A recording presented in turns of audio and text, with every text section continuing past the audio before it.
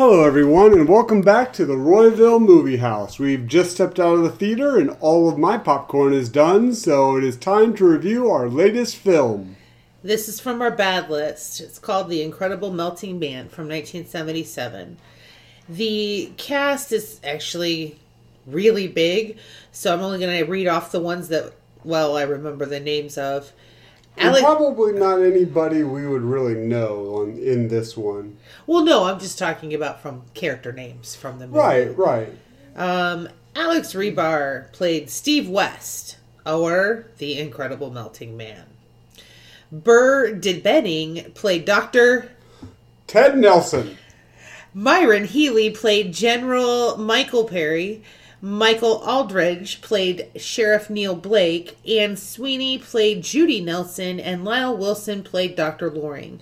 The movie was directed and written by William Sachs. The only synopsis I'm going to give you of the plot is actually what's on IMDb, because it's a horror slasher drive-in movie. Like, the plot is pretty simple. An astronaut is transformed into a murderous gelatinous mass after returning from an ill-fated space voyage. It's literally all you need to know. I would like to say, however, an ill-fated space voyage to Saturn in basically an Apollo capsule. Well, that's very true. It's a very far-fetched premise, but it's still a premise.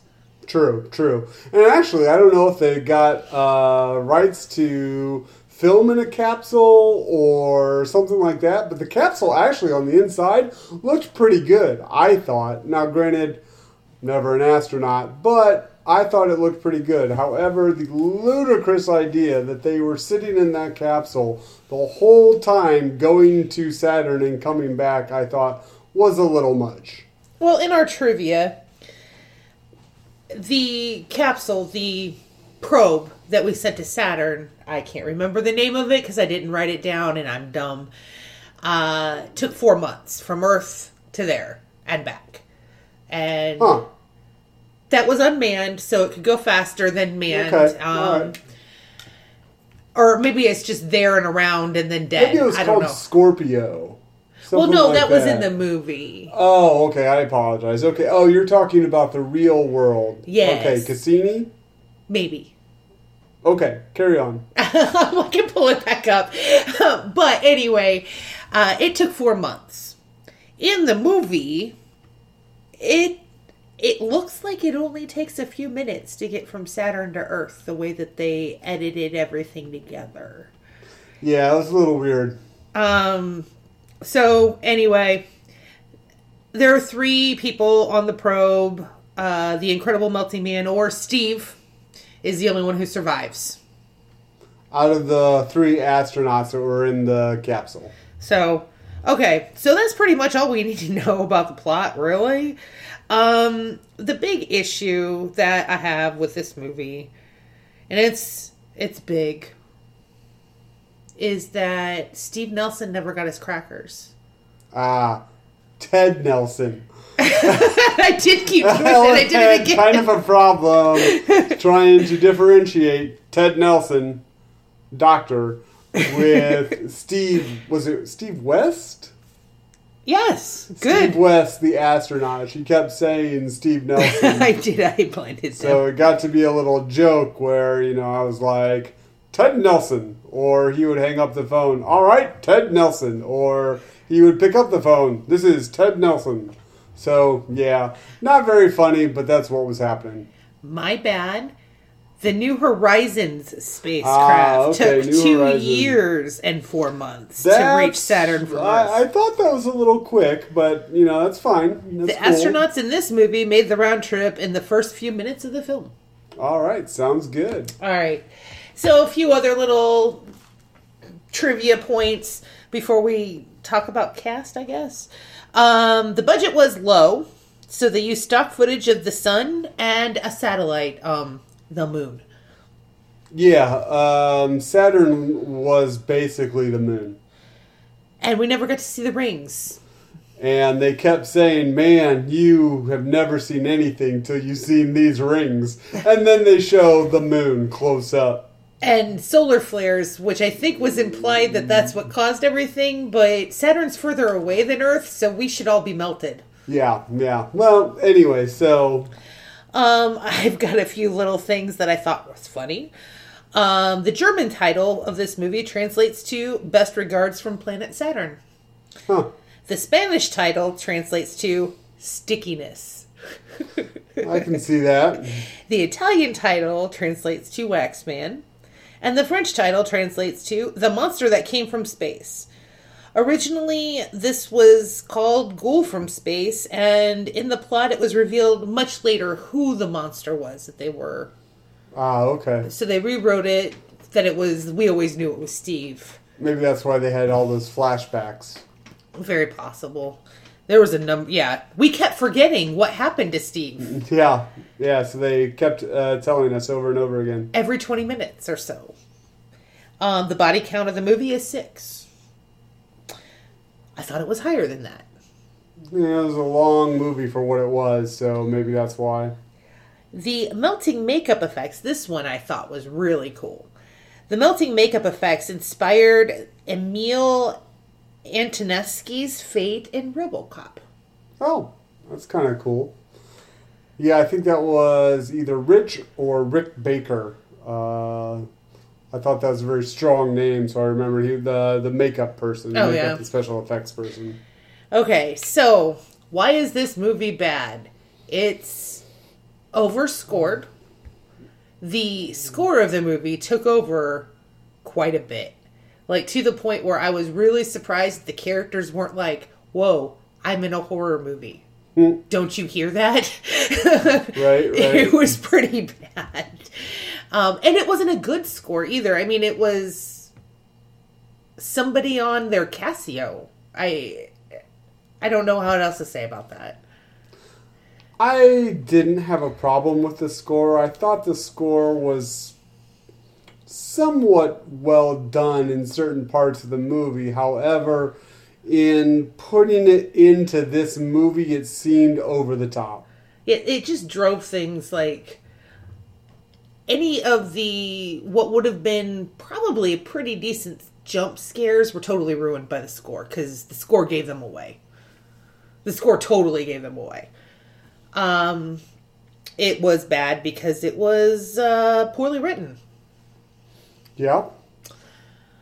It was bad because the premise of the whole thing was utterly ridiculous.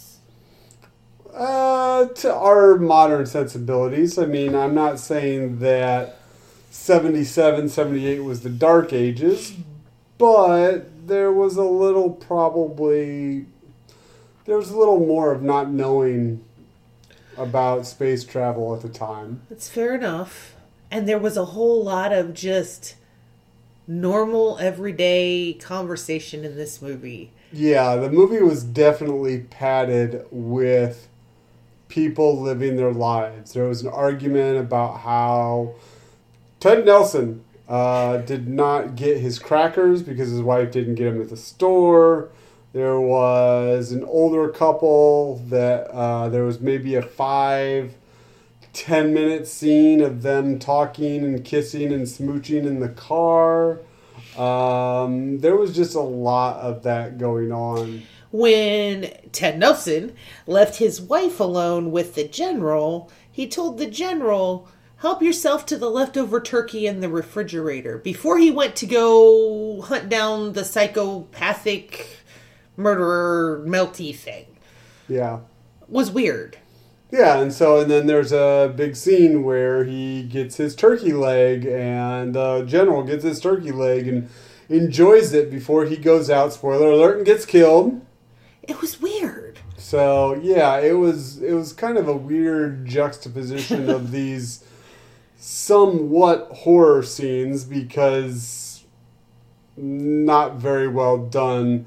And then these normal people basically just being filmed living their life like they weren't even actors. Like, these are just, we're going to put a camera on you And so what did you guys do today? Well, I went to the store and got some groceries. Oh, really? Well, that's great. I really need my crackers. Oh, sorry, honey, I didn't get these crackers. There's a pad by the phone that you can write it. There's a pad by the phone that you can write down what you need. Like, why is this in a horror movie? It was utterly weird.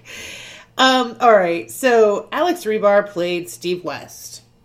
Not a whole lot to say about his performance. They dressed him up in makeup special effects, and he ambled about the set and the locations like a melting zombie. And the death scenes weren't very well choreographed or even filmed. It was kind of almost, most of them were somewhat off-screen. There's a lot of screaming. Yeah, a lot of screaming, but not a lot of horror. Not a lot of suspense, really. Not really. Berta Benning played Dr. Ted Nelson. He was okay. Ted Nelson. He was okay, but he kept getting hung up on. He did not like that. That was... Yeah, he wanted to be the hanger-upper. Yeah, and he wanted his crackers, which he never got. And, spoiler, he dies. From a bullet to the head and not the ambling zombie melty guy. So tragic. It was horrible. Actually, I was a little surprised. I don't know if you remember that or not. When it happened, I'm like, they just killed Ted Nelson. Like, it came out of nowhere, and it was weird. Yeah, you think of everybody, he would survive. It was very strange. I was taken aback by that. Really, the only main person in the movie that survived was his wife, who was pregnant. I'm glad she survived because she was pregnant. Well, true. That would have made me a little... kind of like when the kids were looking like they were on the chopping block. I was a little... Yeah, it was a big twist, I guess, because you would have thought that she would have been killed off. Yeah. So... Myron Healy played General Michael Perry. He played a general. He played a guy that was told to act like a general. But this general really, he must have been a backwoods general. He doesn't even have his own office. He does kind of remind me of Steve Austin from the $6 Million Man, though, after his adventuring career. Okay, yeah. Where he's let himself go a little bit. Yeah, let himself go a little bit. You know, some of the cybernetics aren't working as well as they should be. But That's yeah, not bad. Yep. Anne Sweeney played Judy Nelson. She played hysterical, okay? Is that the wife? Yeah. Yeah. I don't know what to say about all these characters, but I feel like I need to go through them because we didn't do a plot thing, so we can just very quickly. I have a very strong argument for these characters. I firmly believe that they were all in the movie. Well, yeah, but the world of the movie is really flimsy to begin with. Yes. So these characters are a little flimsy themselves in order to be able to be believable in that world. Yeah, but the stars of the movie were the three kids. Well, of course. They played hide and seek. They played hide and seek. They smoked. They wanted to play doctor with their little female neighbor friend. They immediately, after playing hide and seek, went and started to look at some Playboys. And guess how old they were? Like what, 10 maybe? No, 9? 6. They were like way young. Okay, so yes. So like 6 or 7. Definitely standout performances from the Little Rascals in this movie. They took their little friend out to play hide and seek and then left her in the middle of the woods. Yeah. I mean, they were stand-up people. Yeah, well, stand-up children. Well, whatever. And Lyle Wilson... Oh, I'm sorry. I skipped somebody. Michael Aldridge played Sheriff Neil Blake, who needed to know what was happening, even though it was top secret. Yeah, very top secret. However, Ted Nelson decided to tell everybody about the top secret information. Starting with his hysterical wife. And then the police officer, which after he got dressed down by the general, was told it does not matter. This is top secret, national security. You cannot be telling this. And then basically he goes to the sheriff and says, now you can't tell anybody if I tell you this information. Not even your wife. Not even your wife, which I did. Ted Nelson. But poor Sheriff Neil Blake got the worst death in the entire film and did not deserve it. Did not deserve it in the least. How'd he die? He's the one that Steve threw over the edge onto the power cables. Oh, and he caught right. fire. That was amazing. He got caught up in the power cables and, like, burned and fired and, like, was starting to slide down the power cables and then actually eventually fell off and then just laid there with, like, fiery angelic wings. I mean, that was awesome. I must give whoever did those, if that's Baker, hats off to you, sir. Hats off to you. Well played. But he did not deserve to go out like that. Well, no, but he kind of reminded me, if anybody has ever seen a relatively contemporary movie of this one, Smokey and the Bandit. Mm-hmm. If you've seen Smokey and the Bandit, he is the son of the police officer in that movie. Yeah. Steve and I said his catchphrase a few times. You dumb son of a... Yeah. Yeah, we did. Yep. So there was them. We already talked about Judy Nelson, who didn't get her wife... didn't get her husband crackers. And her husband blended in with their kitchen, too, by the way. That was... I thought it was nice that he color coordinated with their all-wooden kitchen. Yeah, it was almost like you could only see his floating head. It was... but that's neither here nor there. She knitted. Yeah, and you know that because there was a scene of her knitting for, like, what, 3-4 minutes? Oh, yeah. Yeah. And then the Nelsons, they like wall hangings. Yeah, faux Native American, not really. They had a lot of them. Yeah. And crocheted pillow covers with the granny square. If any of you know what I'm talking about, it was the most 70s house I've ever seen in my life. Yeah, I felt a lot of padding happening through the movie as scenes of just regular normalcy was extended a lot longer than it should have been. Yeah, it was pretty, yeah. Okay, Lyle Wilson as Dr. Loring. He was the other doctor who was talking to Ted Nelson at the beginning and turned down the dinner invitation. That was actually a very funny moment. His wife, Ted Nelson's wife, was talking to him and saying, "Hey, you should invite your doctor friend and the general over for dinner." And sees, Ted Nelson asks them, and the one doctor's like, "No, I can't come over." And the general's like, "Sure, I'll come over." And then the wife's like, "Great, because my mother's also coming." And you could just see, like, that was actually probably one of the best moments in the movie. Of just normal stuff. Yeah. Like... It was no! It was that moment, was the second, and the best was the death of the sheriff. Okay. Definitely. So there you have it. Astronaut goes to space, melts, and kills a bunch of people because he's an ambling zombie melty guy. Yeah. There you go.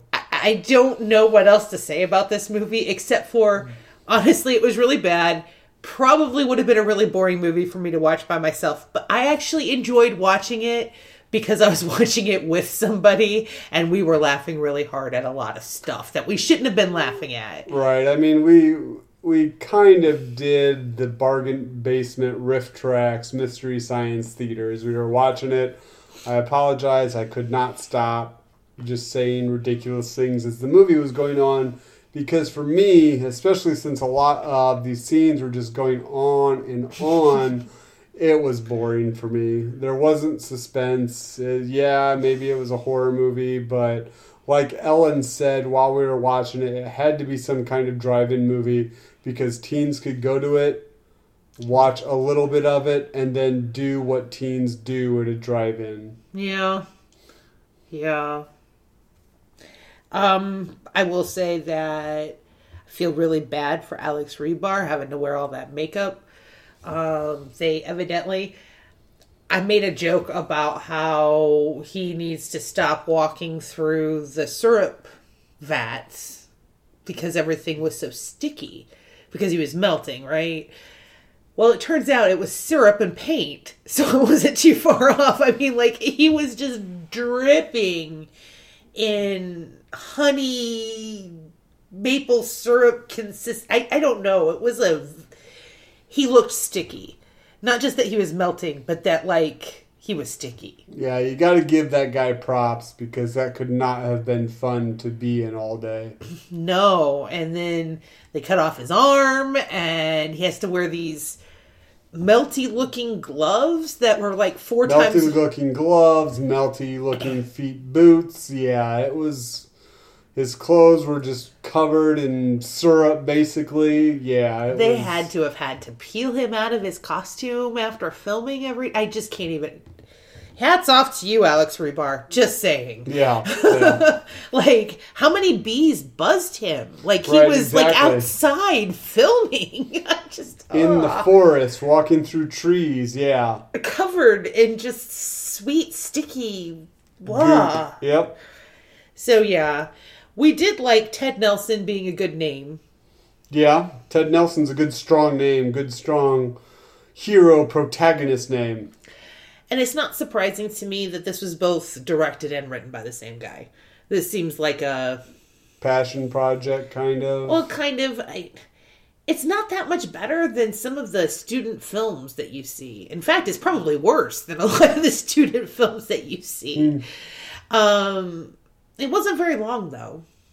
So I'll give it that. It seemed a lot longer, though, with just all of the random normalcy. We did have to stop it about halfway through because our internet was causing some syncing issues between the voice track and the movement on the screen. And when we stopped it, we saw how much was left. And both of us were like, are you kidding me? And it was like 40 minutes left. And it felt like we'd been sitting there for like 3 hours, 3 hours already. Yeah, exactly. There were quite a few just like WTF moments. Like, what is even happening here? The space voyage being one of them, but we already covered that. The nurse in the first victim that they show in the movie is running down this long hallway screaming. Kind of like the Lancelot scene, only she kept moving the whole time. So it was once again a scene that was going way too long. It was. However, I'm like, I don't think there's anybody behind her. And Steve said something. It was a larger woman. He was like, well, maybe he's just hidden behind her. And she... Because I honestly thought that I might have saw him a brief second. And then because of the way the camera was, you just couldn't see him because it was focused on her. She moved, like turned a corner or whatever. And there was nobody in this hallway, which went on for like a mile. And you saw every step of her running. And she was screaming like somebody was right on her heels. And then they showed her leaving the facility, and instead of opening the door, she just runs right through the glass like a cartoon. I was like, what? Yeah, funny. That was good. And then he's right there behind her. Like, I just, like, there was, like, those kinds of, like, continuity sorts of issues that I'm like, wait, where did he come from? She was running for, like, a mile, and he was nowhere to be found. And then he's right behind her. Right. Like, how did he get there so fast? Right, exactly, yeah. It was... Must have been some kind of shortcut. Maybe he took that little skiff thing. But, yeah, there is a little skiff thing that the doctors ride for no apparent reason. For no apparent reason. Down the same hall that the woman ran, the nurse ran down. Later in the movie, they ride this large skiff thing that literally they could walk faster than this skiff thing. It was ridiculous. So there was stuff like that. There was the scene in the cabin with the couple coming home. Oh, yeah. Norman Bates' mom. Oh, my gosh. Yeah. Norman Bates' mom. Yeah. That's how Norman Bates' mom became so crazy because of the... Oh, yeah. Okay. Yeah. I was like, wait, what? A couple comes home from a date and he sees that the door's open and goes in to investigate, makes her stay outside. Nothing happens. No sounds. This is key. No sounds. So she goes inside and finds him eaten. Because, when you're being eaten by a zombie, flesh-eating, melty guy, you don't yell. You don't yell at all. You don't put up a struggle. The room just on the other side of the doorway was completely destroyed, and she didn't hear it. Right. Goes in, sees the dude, melty guy, comes back and moves the refrigerator by herself in front of the door to block him. So it must not have been a very heavy refrigerator.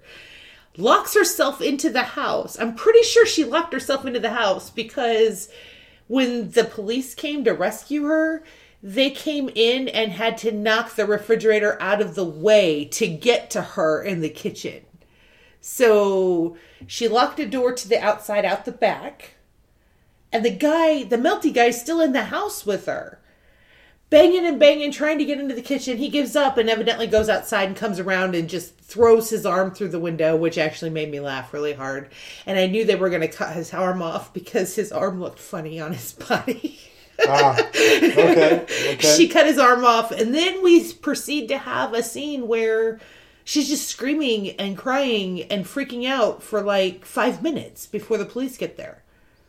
Once again, the scene went a little long. And it was like the poor actress was running out of stuff to do in the scene, too.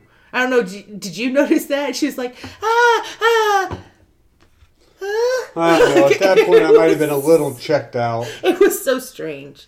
This was a very strange movie. I would not recommend you watch it. I wouldn't top 50 movies of all time, no. Definitely not one of the top 50 worst movies of all time, just because it's not memorable. Yeah, it was a bad movie, but out of all of I can't say that. I keep saying that every time. But it's just a movie that can be forgotten. No offense to anybody that was in it. Once again, maybe those kids went on to have very lucrative acting careers. I'm not sure. However, it just wasn't memorable. It lasted way too long. All of the scenes were just a lot of them were just normal people, kind of, like, seriously, like they padded it. Or they just said, hey, we don't have any script for this scene, so just kind of talk as if people would talk. But the problem with that was, I've got to say, at least with the cracker scene, he just got done telling his wife that the psycho monster thing escaped. She knows what's going on with Steve. And True. And he's like, so do you have crackers? And she's like, wait, are you going to go after Steve? And he's like, well, no, I just really want crackers. And then they have the whole conversation and then go back to Steve. It was so weird. That's not how normal people talk. Right, true. Okay, but anyway, go on. I'm sorry. Oh, I pretty much, that was about it. So that was the capstone, so... I don't necessarily think this movie is not memorable because Dr. Ted Nelson, is memorable. Kind of. I don't know. The thing is, if you can find even enough to riff and make fun of in a movie, I don't think that it's a boring movie. I'm not saying it's good. Not by any I'm not even coming close to it. It was a bad movie. This was pretty terrible. But the top 50 worst movie of all time? But it was really poorly made. Well, yeah, I guess. It's not... Okay, the worst 50 of all time is not based on worst 50 most entertaining bad movies. It's like literally supposed to be the worst movies of all time. Okay. So, I mean, if a movie is forgettable and the whole point of a movie is to entertain you, wouldn't that kind of qualify it as a bad movie? I can kind of see. I guess I'm jaded because of the first movie we did with this. There were so many tropes of the first movie we reviewed. If you would like to do that, go see or go listen to our Battlefield Earth review. There were so many easy ways that you could say, okay, that's horrible because they did it this way. That's horrible because they did it this way. And you could just keep going with that movie. This movie, it's just bad. Okay. I'll give you that. So. I think that up until recently, you and I have been speaking different languages with the bad movie stuff. I tend to enjoy really bad things. One of my favorite movies is the Little Rascals movie, and that's a pretty bad movie. Not like bad as in it should be riffed and derived, I find it funny. I don't think Steve did. It's just, it's not a great movie. However, some of my favorite movies that I go back to are things like Plan 9 from Plan 9 from Outer Space, some of the Ed Wood movies. Actually, Battlefield Earth I find incredibly funny. It wasn't supposed to be funny. Spoiler. I really like Face Off. So I think that Steve and I speak a little bit different language when it comes to bad movies. If I find some entertainment out of it, I can't call it boring.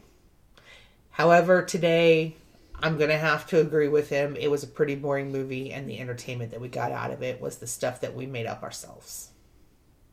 All right, then. I know it sounded like I was going to come out and be like... No, that's a win. A win for my corner.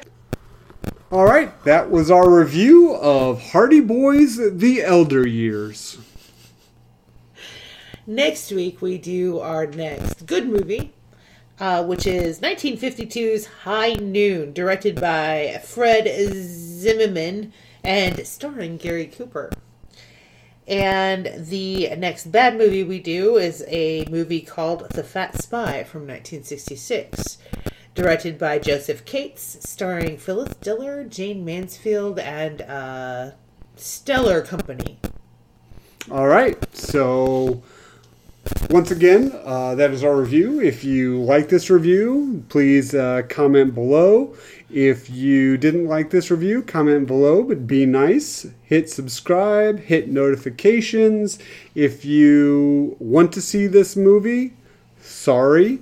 If you don't want to see this movie, we have many more coming up. It looks like the lights are being lit on the streets of Royville. So until next time, that is the Royville Movie House. Thank you very much, everyone. Bye-bye.